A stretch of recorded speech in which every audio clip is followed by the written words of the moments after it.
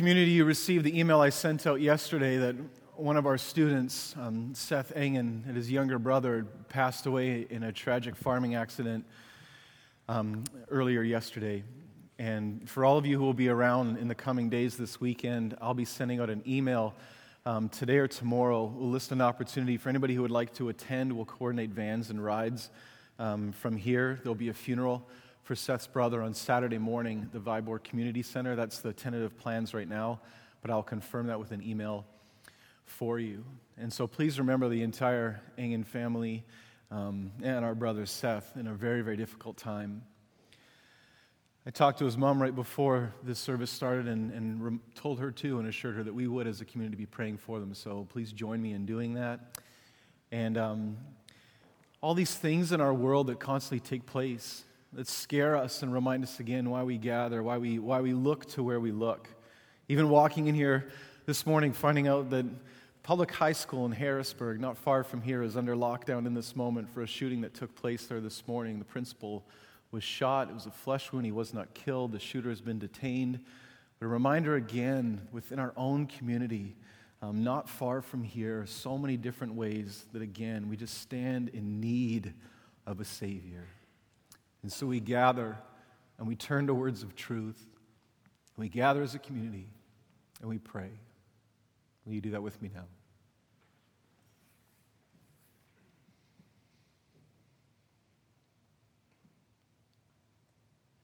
Father, we are reminded all too often of the incredible and overwhelming effects of sin and death that are all around us.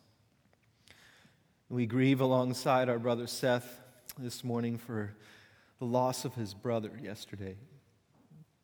Father, teach us how to be good friends in a loving community to Seth and to others around us right now who struggle, who grieve. Father, we know that we do not grieve as those who have no hope, but Father, we do grieve. And as I was reminded again this morning, it's not okay. And you said it's not okay. And this is why you came, to take all of these things from us. Father, for a community this morning in panic too, in and around Harrisburg, we ask for a rich measure of your presence, and that through all of these things, you would teach us how to look to you, how to come running into your arms, how to find our home there, find our safety there, find our identity there, and find your love that will cast out our fears, that in the end will make all things new. But as we wait for that, Lord, be near to us for these struggles and for so many more. In Jesus' name, amen.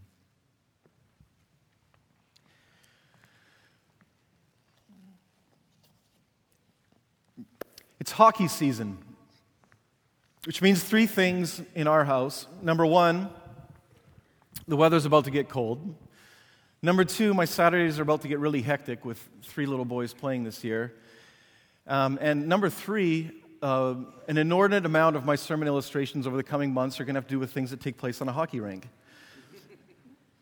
Number one, last week I was out with my 5-year-old son and was teaching him how to skate, along with all the other little kids this age. It was the second time ever on the ice. And I noticed the one thing that I said to him more than any other throughout an entire experience, as I skated backwards and had him chase after me with his little stumbling footsteps, was eyes up here, don't look down, look at me. Look at me, eyes up here, don't look down. And getting him to fix his gaze so he wouldn't look down and get lost up in what he was doing. His feet were made to walk, and they were made to run, and they were made to dance, and they were made to skate. And if he will just trust that and keep his eyes ahead, he can figure this out. It all gets worse when we turn down and look at ourselves. I've had a number of instances this week, too, visiting with some of you as students who are hurting, and I feel like the conversation is the same. Eyes up, focus. Don't look down. Don't get lost in yourself in this moment. Be reminded of a much bigger story at play. We were reminded as a community in such a real way again yesterday with Seth's family's loss of the same thing. These moments that can so consume us, and we're called within our faith, look here. Let me show you where to go in the storm. There will be another day. I am not done with all of this yet.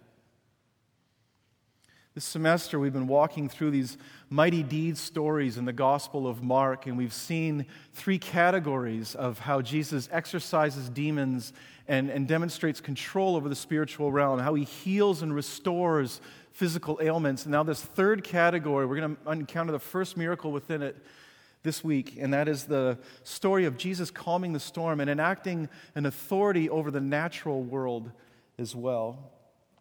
Of course, right before this now, because the first words we're going to see in this passage says, that day when evening came. So against the backdrop, the writer wants us to know that there's other things that have been taking place that day. And that day, Jesus had said 5 successive stories teaching them about the kingdom of God and what it is like. And the theme that runs through all of them is that the kingdom is not going to come in the ways that you expect it. The kingdom of God comes in surprising ways. In fact, the last story right before we enter into this one is Jesus telling his disciples, like a mustard seed, in tiny little things, in imperceptible things, and in the places where you are not expecting, the kingdom of God is going to reveal itself. We're just going to leave the text up in front, and we're going to do sort of a walk-through approach this morning and just sort of dwell in these words for a little while. That day, when evening came, he said to his disciples, "Let us go over to the other side." Leaving the crowd behind, they took him along just as he was in the boat. I love how the writer here has these words just the way that he does. Jesus starts off the movement. Let us go over. Jesus wakes up every day with us in the morning. Let us go into this day together. Let us go into this movement. Let us go and do this with your college career. Let us. And there's this invitation for us to walk with Jesus in life. Let us do this. He wants our presence, and he wants our companionship, and he wants our friendship, and he wants it to be a partnership together. Let us do this. But notice what happens by the time the sentence ends in verse 36, so that's part of the story. Leaving the crowd behind, they took him along. Jesus says, let's us go do this. And isn't it just the way that we would always respond? And they took him along. How long did it take you and me after we woke up this morning to start fretting about our own day, to start looking down and getting consumed with ourselves, losing perspective on the fact that it was Jesus who was saying, let us go into this day together. Let us do this. In fact, I'm going to orchestrate the movements, and I'm inviting you to come along. But we lose perspective so quickly, and we think that we are the ones. We look down and we get consumed within ourselves, and we stop looking ahead, and we stop looking beyond ourselves.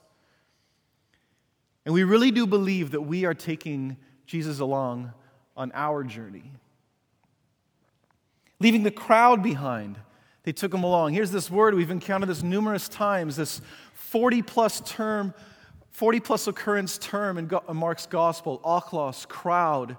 The best things that Jesus is going to do don't typically happen in front of large crowds. The deepest ways that he will often reveal himself to you are not going to come in a big giant setting or on a stage with a whole lot of people watching. So often God takes us to the secret place and to the quiet place and does his deepest and biggest work within us there.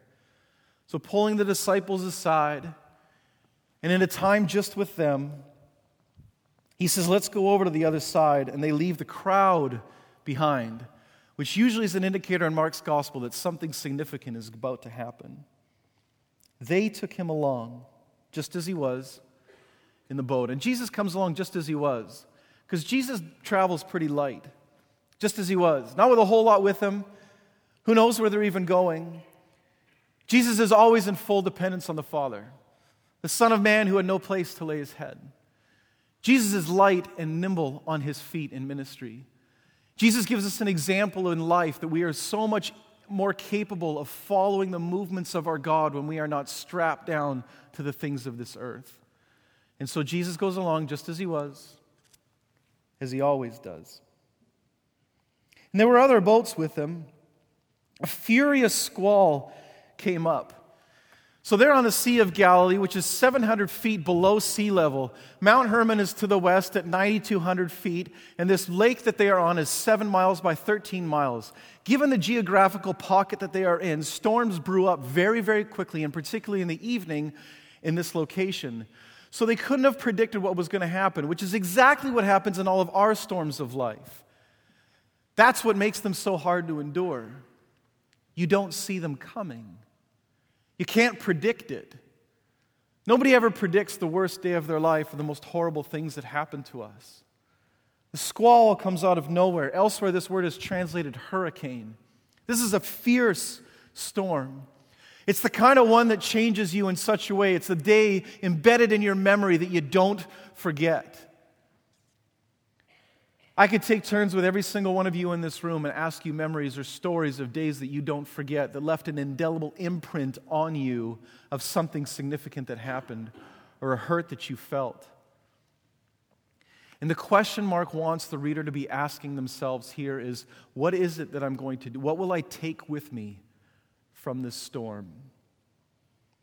A furious squall came up and the waves broke over the boat, so it was nearly swamped. This isn't just a light storm, right? Okay, typical fishing boats at this point in time on the Sea of Galilee are about 25 feet long. There's 4 different places for people to oar. And so you got to imagine there's all the disciples plus Jesus, maybe a couple others even in the boat, a minimum of 13 people in a little 25-foot boat, 4 people on the oars. I'm guessing several other of them at this point in time are bailing to take water out. It's getting pretty panicky. Water is actually breaking over the boat. And now in the next line, we learn that Jesus is actually asleep in the stern on a cushion. So waves are actually probably breaking over the side, and Jesus is getting wet, most likely in this situation. I don't know if you have a roommate who is a very deep sleeper. Jesus is a very deep sleeper. Not only that, he seems to be exhausted from the day that he has had. He seems to be a very deep sleeper, and he doesn't seem to be too bothered by what's taking place. And I think this is one of the most important lessons in this passage for the storms in our life, is that Jesus sometimes is perfectly comfortable with you being uncomfortable. In fact, Jesus orchestrated this movement and started it. Jesus took them into a storm. Sometimes Jesus will take you into a storm because Jesus' purpose for your life and your purpose for life are often at odds. God's great purpose for your life is not that it would be easy, but that it would be His. And sometimes storms do this for us.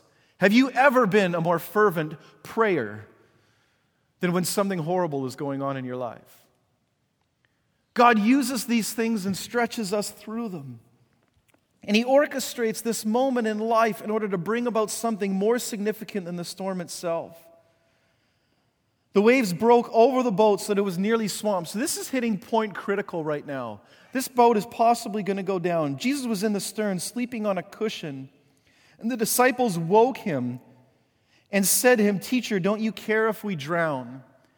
And now keep in mind, judging by the disciples' reaction, by the time this passage is about to end, I don't think they woke Jesus up with the intent of him calming the storm. They didn't believe that that was even possible. Nobody controls the weather. Only God has ever done that in history. They were probably waking Jesus up for him to help scream with them or panic with them or bail water with them. Because when you and I enter in a storm or difficult situation in life, we have exactly in mind what we want God to do for us. And that's one of the great lessons of difficulty in life that comes in this passage is Jesus does not respond in the way that we want him to respond. His lordship in our life has to be bigger than our own imagination, or you wouldn't need a God. If you could solve your problems so perfectly on your own, then why even invite Jesus in the boat with you in the first place? Jesus' solution to this absolutely blows their mind. They weren't expecting it. And I wonder, too, if our perceptions of what this looks like are a little bit off.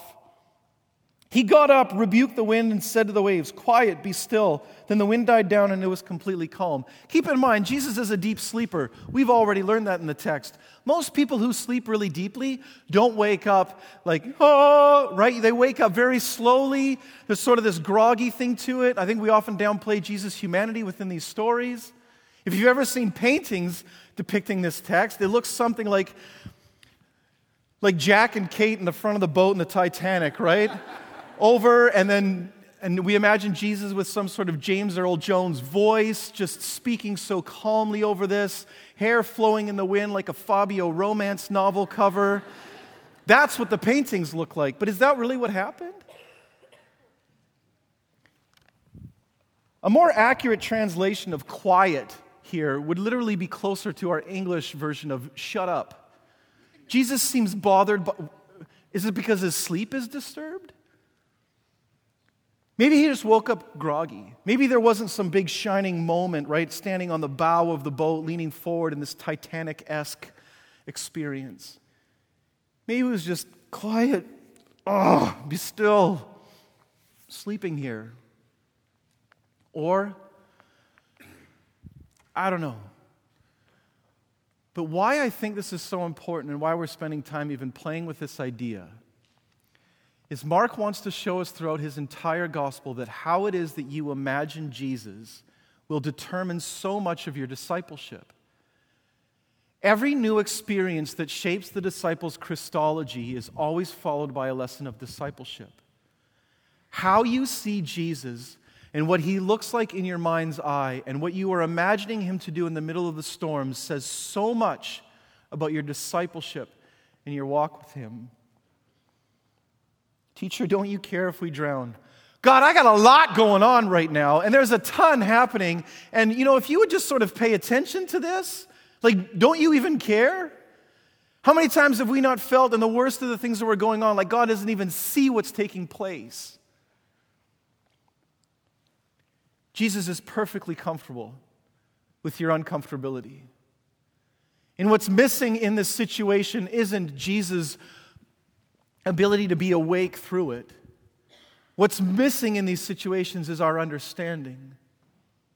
What's missing in this text is the disciples' understanding. And so Jesus calms the storm, and then it dies down.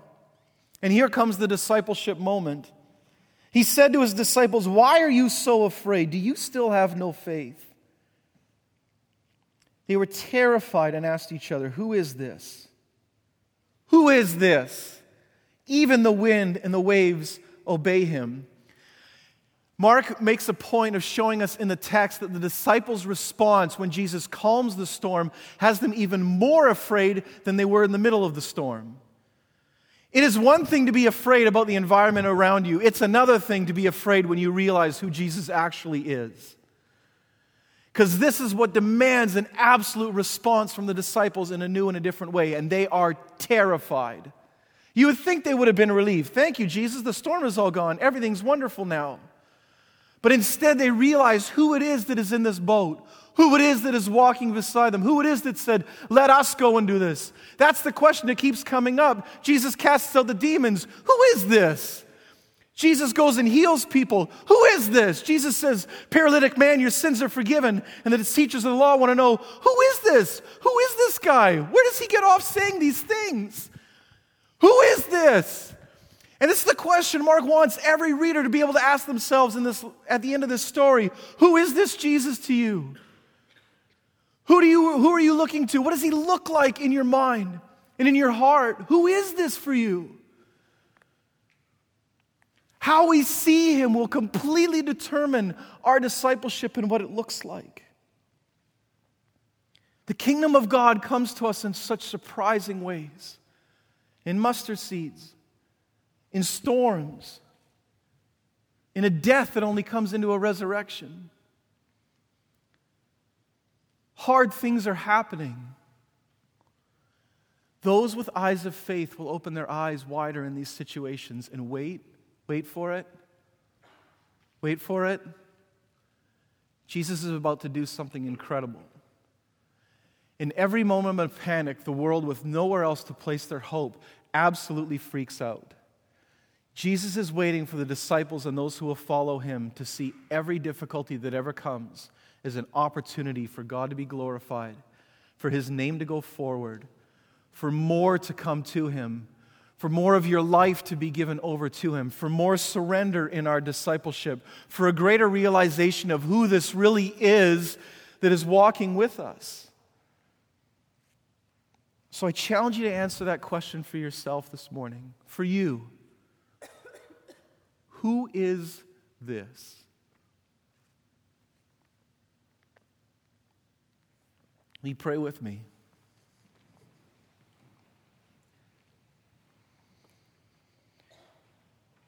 Father, you challenge us in so many ways. And so often the difficult situations in our life seem to indicate to us that you aren't there or that you don't care or maybe that you don't even exist. Father, give us eyes of faith to see that even in the storms of our life, you are here. That it's not okay. That you are going to make this right. But that you are growing us, even in the hardest things you're asking us to walk through. That you still control the wind and the waves. You still control everything, for you are sovereign. Father, this morning we are asking that what you look like in our mind's eye would grow. Grow our faith. Help us to understand as we ask the question for ourselves and learn in new ways who you really are and who you are to us. In the name of the one who calms the seas and the skies and all our fears. In the name of Jesus we pray. Amen.